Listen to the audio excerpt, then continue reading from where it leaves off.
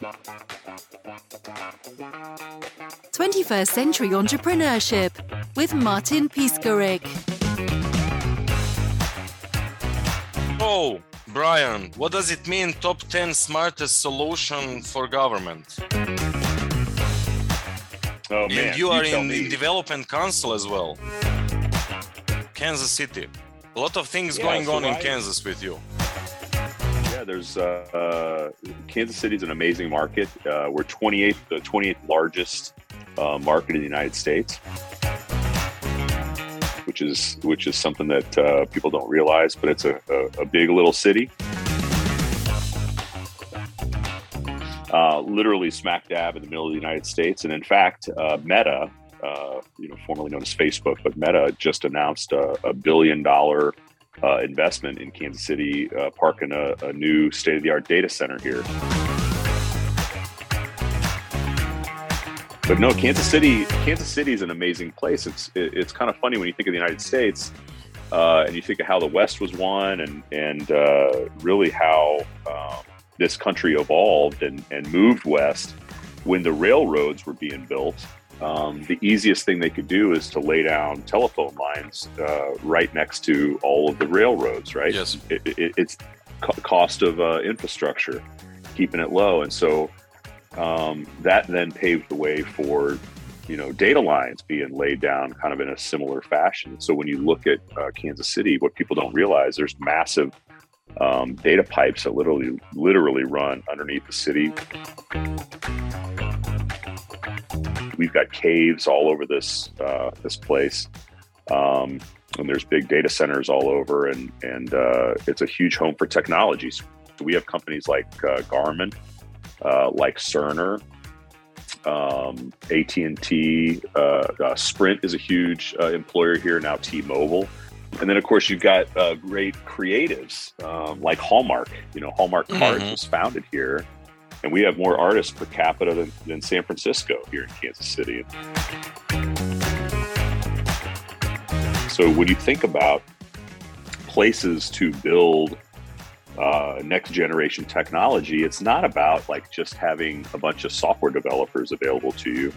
It's really the tapestry of experience that you get to interact with on a daily basis, and sort of the variety of use cases and industries and types of people. That diversity of experience and skill set and even the way of thinking is what makes great technology, and so this is a really interesting market. I'm really proud to be here. I'm not originally from Kansas City, but I've spent most of my adult life here, and so I'm a huge fan of it. And I think it's a special place. Is it because of old companies such as AT&T or tax policy or? Yeah, Crosby Kemper, like kind of one of the founders or I guess contemporaries in Kansas City. When you think about the Midwest, or the Midwestern part of the United States, it's very agricultural. Mm-hmm. So what you have here is sort of this nexus of intermodal transportation. So you've got rail, you got trucking, you got air, and you got like, for example, customs out of Mexico is cleared here in Kansas City. And so when you start thinking then about all these businesses that sort of proliferate from there, and telecom being one of them, these healthcare is a huge thing because of animal science, right? So there's a huge life sciences, animal sciences focus. The Stowers Institute, the leading cancer institute in the world, is based here. And so you start thinking about how all that happened. Well, it happened because you had these amazing entrepreneurs that took advantage of some industry, tailwinds, and it sort of proliferated in a really steady way. But what gets really fascinating about Kansas City in particular is it's surrounded by agriculture.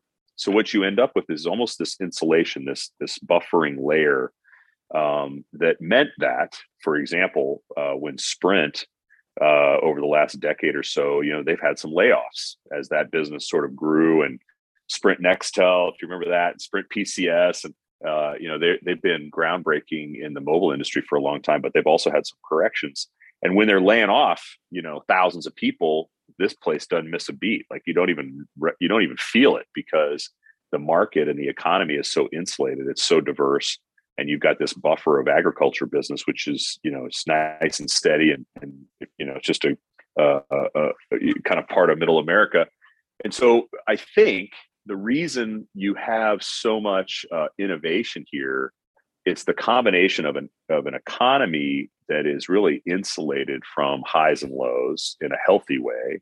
Two, people here are very pragmatic. They don't get all excited about the next great thing. You have to prove something works. There's not a lot of early adopters that get all excited about the singularity event and all this other stuff, which is also intellectually stimulating for sure. But this market just doesn't, that's not what gets people excited, right?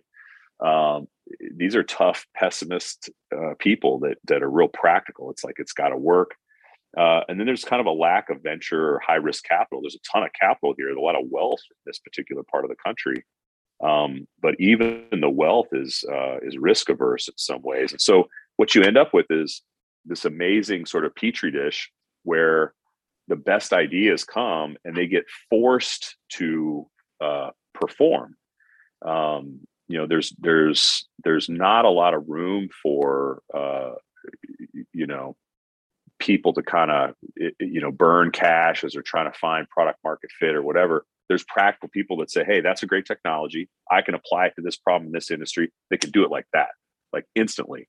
And so it's just a market where I think it's that pragmatic nature of the people that are here apply. That's kind of the key word. Is this is a market of applied ingenuity, applied innovation, not just innovation for innovation's sake.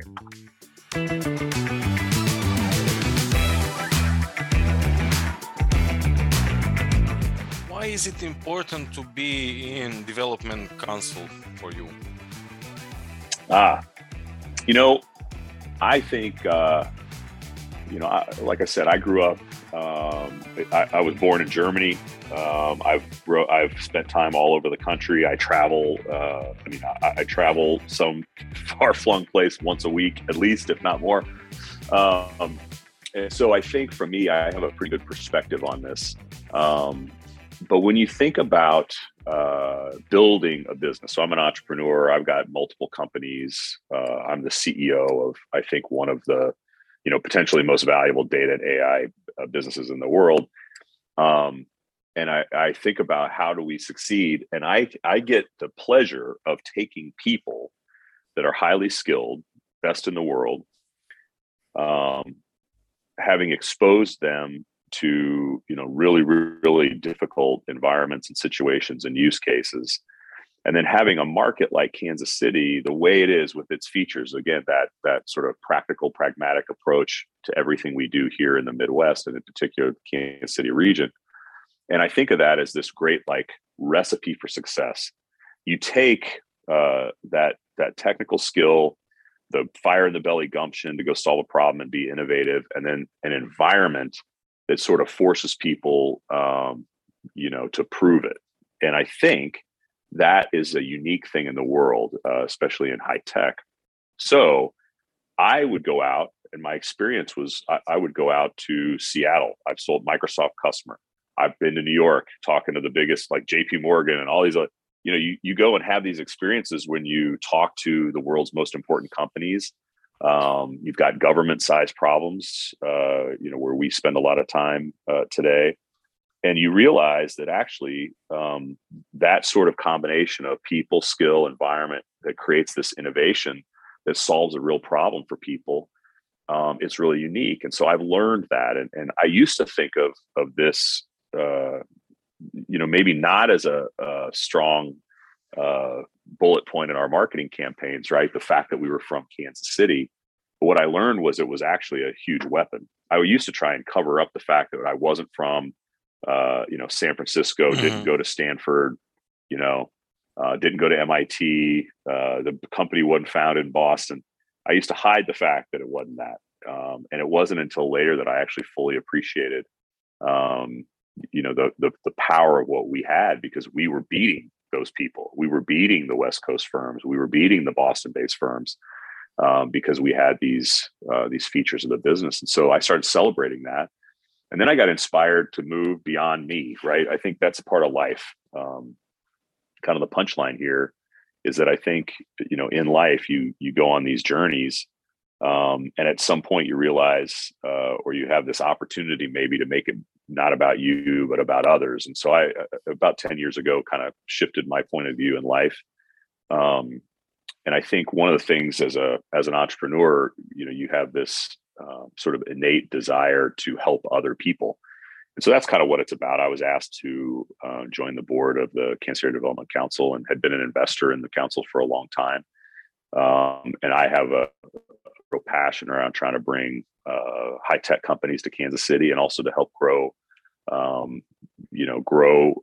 innovative startups from within too. So I think that's kind of, in a nutshell, why it's important to me, and why it's a kind of a personal passion of mine.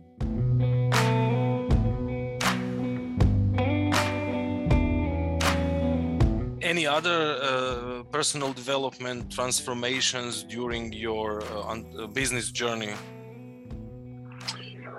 Oh man, we probably are going to run out of time before I would go through them all. I mean, I've done a lot of things in my life, and I think one of the things I've enjoyed, that's sort of a metaphor for everything I've done, is Iron Man.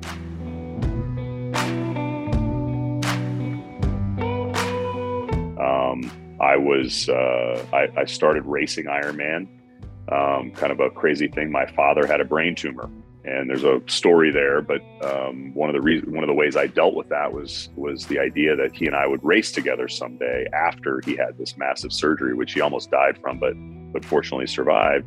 Unfortunately, we never really did race together. It was a very brief moment when we did, and there's a whole other story around that.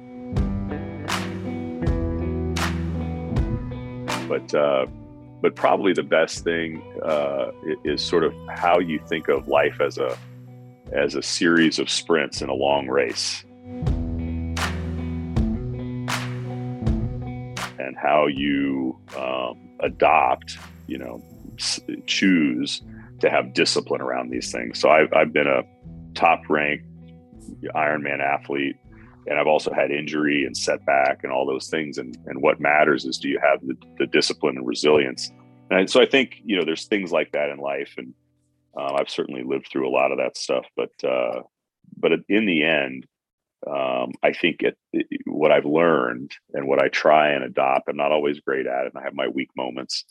But if I can institute a good habit, a daily habit, the rest of it sort of falls in line. And so that's kind of maybe one of the learnings, right? So whether it's, athletic performance, whether it's running a business, whether it's coming up with some idea for a startup or anything else, I think it all begins with just having good habits that you execute on a daily basis. I think that's probably the key for sure.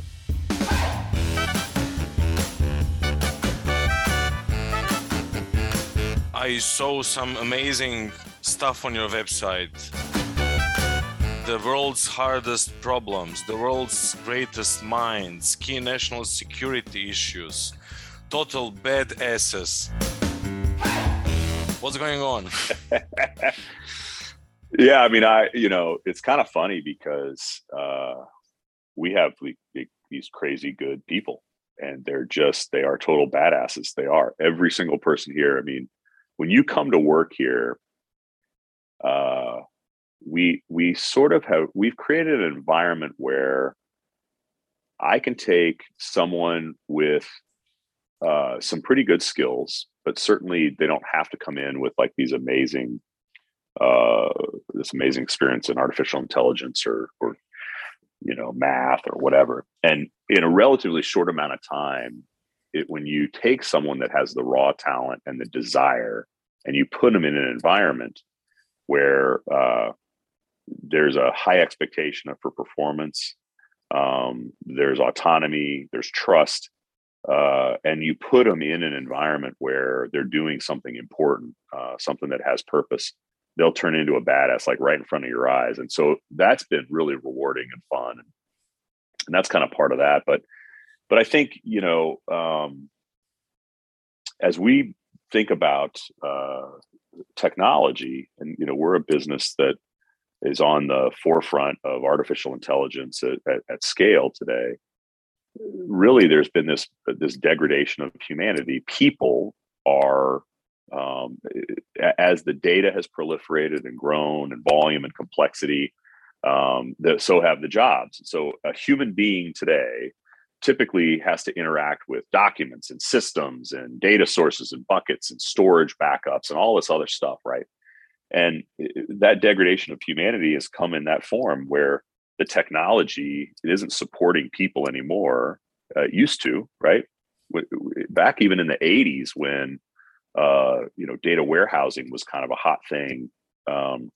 We talked about how, wow, an application could help a human be more productive.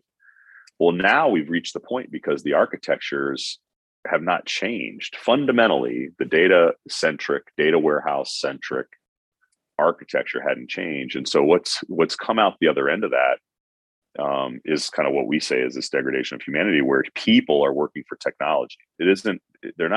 Technology doesn't work for us anymore in that way.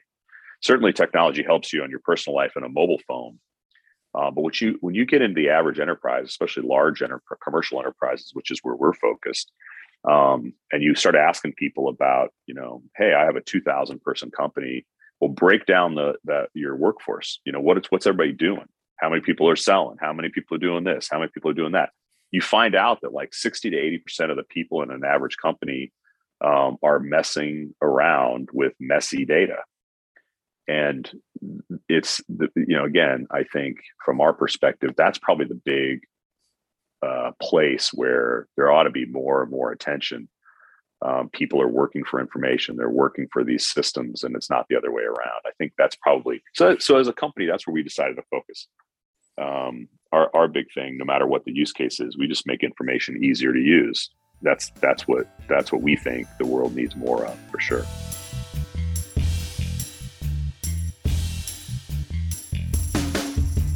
You are speaking about environment, autonomy, trust, purpose. How would you define environment as a context in your company, in your team, between your employees?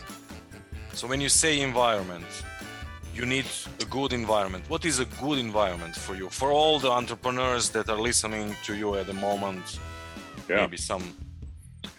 Yeah, great question. Thanks for giving me the opportunity to clarify. I think an environment it's the environment that a company creates. It's sort of a little bit culture, right? So culture is an aspect of it, but I think it starts with what is your organizational structure? Like literally, what's the reporting structure? And then it's, what's really required of those people from an operational perspective. So excuse me. The structure, do you mean document flow and information flow or something else? Yeah, so I literally mean the hierarchy, like okay. Command and control. Who's the boss? Why? How are these departments set up? So often what I found is that there's a management layer that's there to kind of effectuate some sort of task, but we really lose the potential of harnessing the intellect and ingenuity of the people. If you create a culture or an environment where the rule is, and I think that's kind of what your answer might be, it's what are the rules? If the rule is that you're supposed to look around and see problems, cross-functional problems, I think that creates some openness that from my experience has paid dividends, because I have people that are willing to say, hey, you know what? I see a problem over here. I don't touch that every day, but could we try this over there? And then I think the second thing would be, when I say rule, it's like the rule might be to enable something, to enable communication, to enable openness. The second part is, as a leader in the business, you have to decide, are you going to do it bottom up or top down? I'm more of a bottom up guy. I get frustrated, in fact, when I have to make all the decisions. Sometimes that's my own fault, by the way. But it's, as a leader, you're going to decide, do you need to be involved in everything? Or are you just involved in the parts that are important, like to you? Can you build a system so that your people can go out and kind of do what they need to do?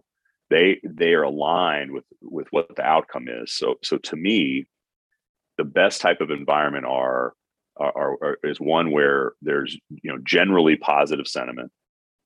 You're openly talking about mistakes or setbacks, right? Because if you're not, you're losing an opportunity to evolve as a team. I think that's a big thing. You're open to criticism, right? That's what an entrepreneur is. An entrepreneur has to be open to criticism because you're trying to improve. The whole point of being an entrepreneur is you're there to improve every day. So to me, that's kind of part of the expectation. That's a rule. The rule here is you better be trying to improve yourself and you better be open to criticism.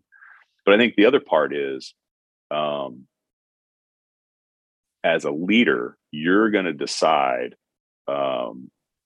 how you're going to operate. For me, the best piece of advice, the best learning that I've ever had is that let's just agree on what the outcomes are going to be.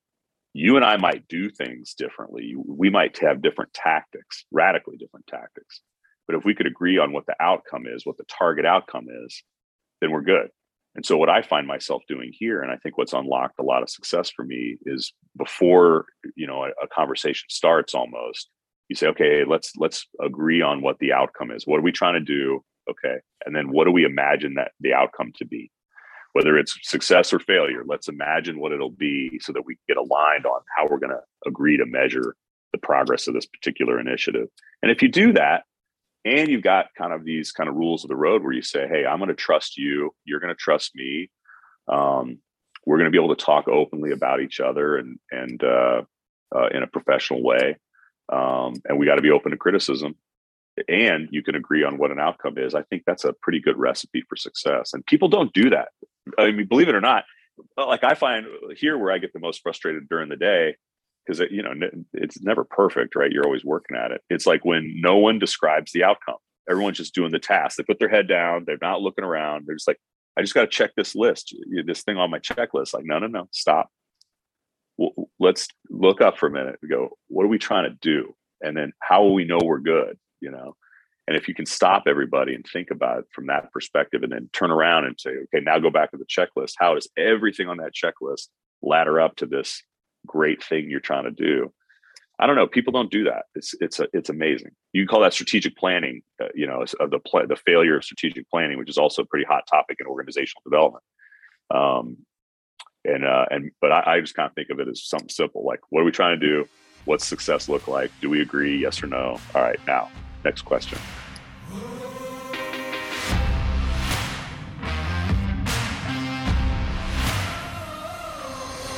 So, regarding mistakes and outcome, the perfection moment, regarding responsibility and commitment, who owns the pain? Oh, the boss. Still. Are you kidding me? Still. Well, of course, because it depends on what you're talking about. Now, I'm a founder, right? So I started this company. I invested in this company. And so everything that's wrong with this company is a flaw of mine.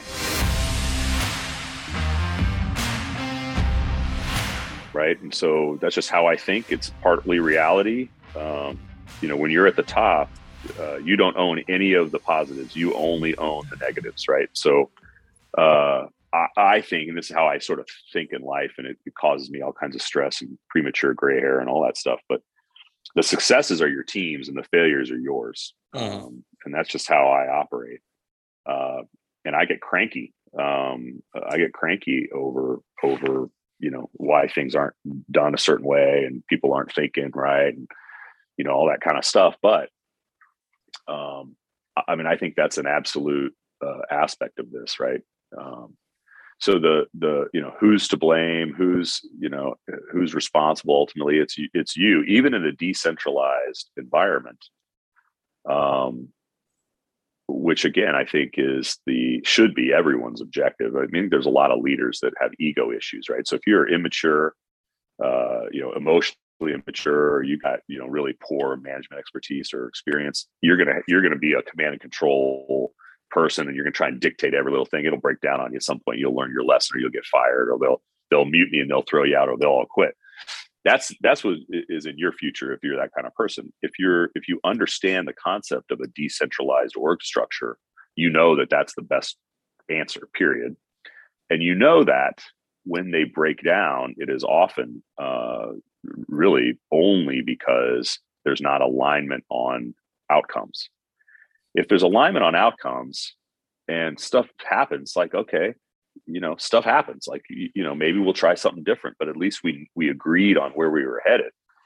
But often what I find in a decentralized environment that's poorly managed, there's no agreement on what success looks like. And so that means, you have all of these, examples of failure. That the responsibility for that, even in a decentralized environment, rests solely on the entrepreneur, the founder, the CEO, who was responsible for that architecture. It's like, it's my job to make sure that everybody understands what the outcomes that we're driving to are. So, any gap in that, rests solely on one person's head, and that's it. So I don't know. I hope that's the clarifying kind of answer you expected, but I think that's the burden, right? And if you're not cut out for it, then you're in the wrong seat. So coping with the responsibility. So you are in sport. What kind of daily routine do you have? What's your mindset? How are you coping with the responsibility? Yeah, great question. It's I've always been more of a startup, early stage kind of person, right? I have companies that are decades old, but I don't run them every day. I own them, and I know where I'm good and I know where I'm bad. And so for me, that's very stressful, right? Because you're constantly building, you're putting fires out all the time, you're evolving, you're trying to help people. And for me, it's been really important. I think exercise is a key thing. I try and run every single day. My neighbors make fun of me because at same time every day, same route, creature of habit. And so I like I said earlier, I think you develop these habits, right? So you can develop good habits or you can develop bad habits. I'm not, I don't do drugs. I don't drink a lot. I don't have those habits because I'm competitive. And I feel like I'm the kind of person that if you have those habits, I could kill you because I don't. That's how I think in life. And so I think the more I can be disciplined around being healthy, even though I've had health issues and major surgery and all these other kind of things, I'm pretty fit and healthy. So when that stuff happens, I've got a framework or a platform that I can lean on that isn't, I'm not going to get derailed from it, So I think having daily habits that are kind of critical is a key thing. So that to me is physical fitness, and doing something to get your heart rate up every day. I think having a good relationship with a significant other, I think, is absolutely a critical thing. A lot of people that want to be successful, they end up spending a lot of time and emotional energy on chasing people around and kind of weak ego things. And I think that sometimes is also one of these opportunities. If you're out there, and I don't want this to sound sexist at all, but if you're out there as a CEO and you're male and you're chasing women around and all this other stuff, I can kill you because I don't. And I think of that as a competitive advantage that I have over somebody that is spending their brain power on that kind of activity. And I invest in, heavily in having good relationships and things like that. So I think of my world as like hyper competitive in every aspect. But I get up at 5 a.m. every day. I have 3 espressos. I work all morning. When my daughter gets up and goes out the door, I'm there for her every single morning. The minute she hits the door, I'm out running.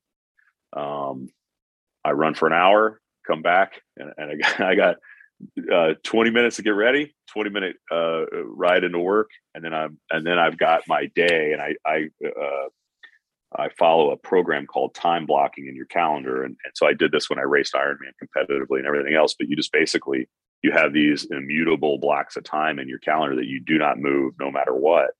and then you leave a couple of spots open, and you let other people kind of fill in those.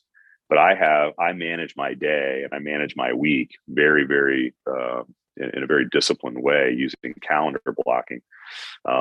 And that's how I do it. I don't eat lunch. Occasionally I will when I have a client meeting or something like that. And I always do an afternoon espresso shot at 2:00. Kind of give you that second boost, a little training tip you learn when you're doing 3 workouts a day, racing Ironman. But I think it's stuff like that if you can kind of develop a cadence and a bit of routine, it sounds like maybe it's kind of crazy or almost too disciplined. But what I found is if you can set that up, and that's like 40% of your day, then the other 60%, it can be whatever the heck it needs to be. You got to put out a fire, you got to, sky's falling that day. That's okay, because you'll have the capacity, the resource, you'll have the energy and the brain power to go focus on that, because you've got the rest of this thing as this routine that's kind of moving you forward. I found that most people don't do that. They sleep in, they screw around, they come to work, they hang around. They don't think about running their lives like that. And what I found is I end up with more free time, more time with my family, more intimate time with my wife and my daughters and all that kind of stuff. And it's because I don't have all that other garbage hanging over me. So I think that's also kind of one of those secrets, calendar blocking and developing good habits, I think, is a key aspect in life. What would be your most important breakthrough in your business? Oh, man, geez. I think it's a personal one. One of the things I struggled with was not understanding others well enough. Once I figured out that no one else thinks like I do. And like an entrepreneur is different. They think about the world differently. And that's a good thing, because if the world was full of entrepreneurs, nothing would get done. Everybody be all running around trying to sell each other and create stuff, but nobody actually do the work. And it was kind of funny. I think my brain lives in the future, and sometimes that's overwhelming for people. My wife's the complete opposite. She is a very task-oriented, deliberate person, and I'm not. And so it wasn't until I really realized that if I understood people a little better, they want the same thing I do, but the way they're going to do it is going to be the opposite. We're going to take opposite paths, but we're going to end up at the same spot. And once I figured that out and kind of learned about myself that way, it really changed my life. And I realized that those people that were driving me crazy, because they didn't see what I saw, or they didn't want to take the risk I could take. And I felt like they were holding me back in some ways, or there was something wrong where I couldn't get them to see what I saw or do what I wanted them to do. And it wasn't until I figured out that they just saw the world different. And and if I wanted to get them motivated, I had to see the world like they saw it, satisfy them first, the need. Like they might not be, they're risk averse. I have no risk aversion. They're risk averse. And so a risk averse person needs to see what was done in the past, why it worked, so that they have confidence in themselves to move forward. And so I think once I realized that about myself, my income doubled, my personal wealth, quadrupled. It was like one of those moments in life that I think really was changing. And it was funny because it was started like that. The catalyst that started this thought process, it wasn't like I read a book or something. I actually had somebody that I was frustrated with, and I met a guy that it's like one of these organizational consultants or whatever. And instead of focusing on the person that I wanted to hire him to fix, he turned around and pointed at me. He started asking me like, well, how are you? How do you act like this? How does that make you feel? And I'm like, well, wait a minute. I'm hiring you to go fix the dude over there, not me. I'm good. And he sort of was like, he had me ask myself this question, what do I expect to have happen? And it was kind of an interesting thing. It's like, and how would that make me feel? And what am I doing in order to encourage that person to take that type of behavior? And he turned it all around on me, and he made me realize that it wasn't me versus them. It's me versus me. So that's probably the biggest thing, I guess. Long answer, but That's the biggest thing. Just your own personal, being willing to grow personally, I think unlocks a lot of doors. I think, for us, we would love, we're always on the hunt for pioneers, people that are really looking to do great things with their lives and with their careers. We're looking for people that are technologists, which means you've got some experience developing software, thinking about how to solve hard problems. And we really are building an amazing company here in Kansas City. We've got people all over the United States today. And they're badass people with gumption, and they really see an opportunity to change the world by making data easier to use. But they're also pioneers, right? They're people that see the world a little differently. And if you're that kind of person, we'd love to talk to you and love to introduce you to our company. In fact, we've just won, Forbes magazine just named us one of the best startup employers to work for in the entire world. And we're really proud of that. And so if any of this resonates with you, I worry for you a little if it does, but we would love to talk to you and meet you and learn more about you and see if there's a good fit. 21st Century Entrepreneurship with Martin Piskarik.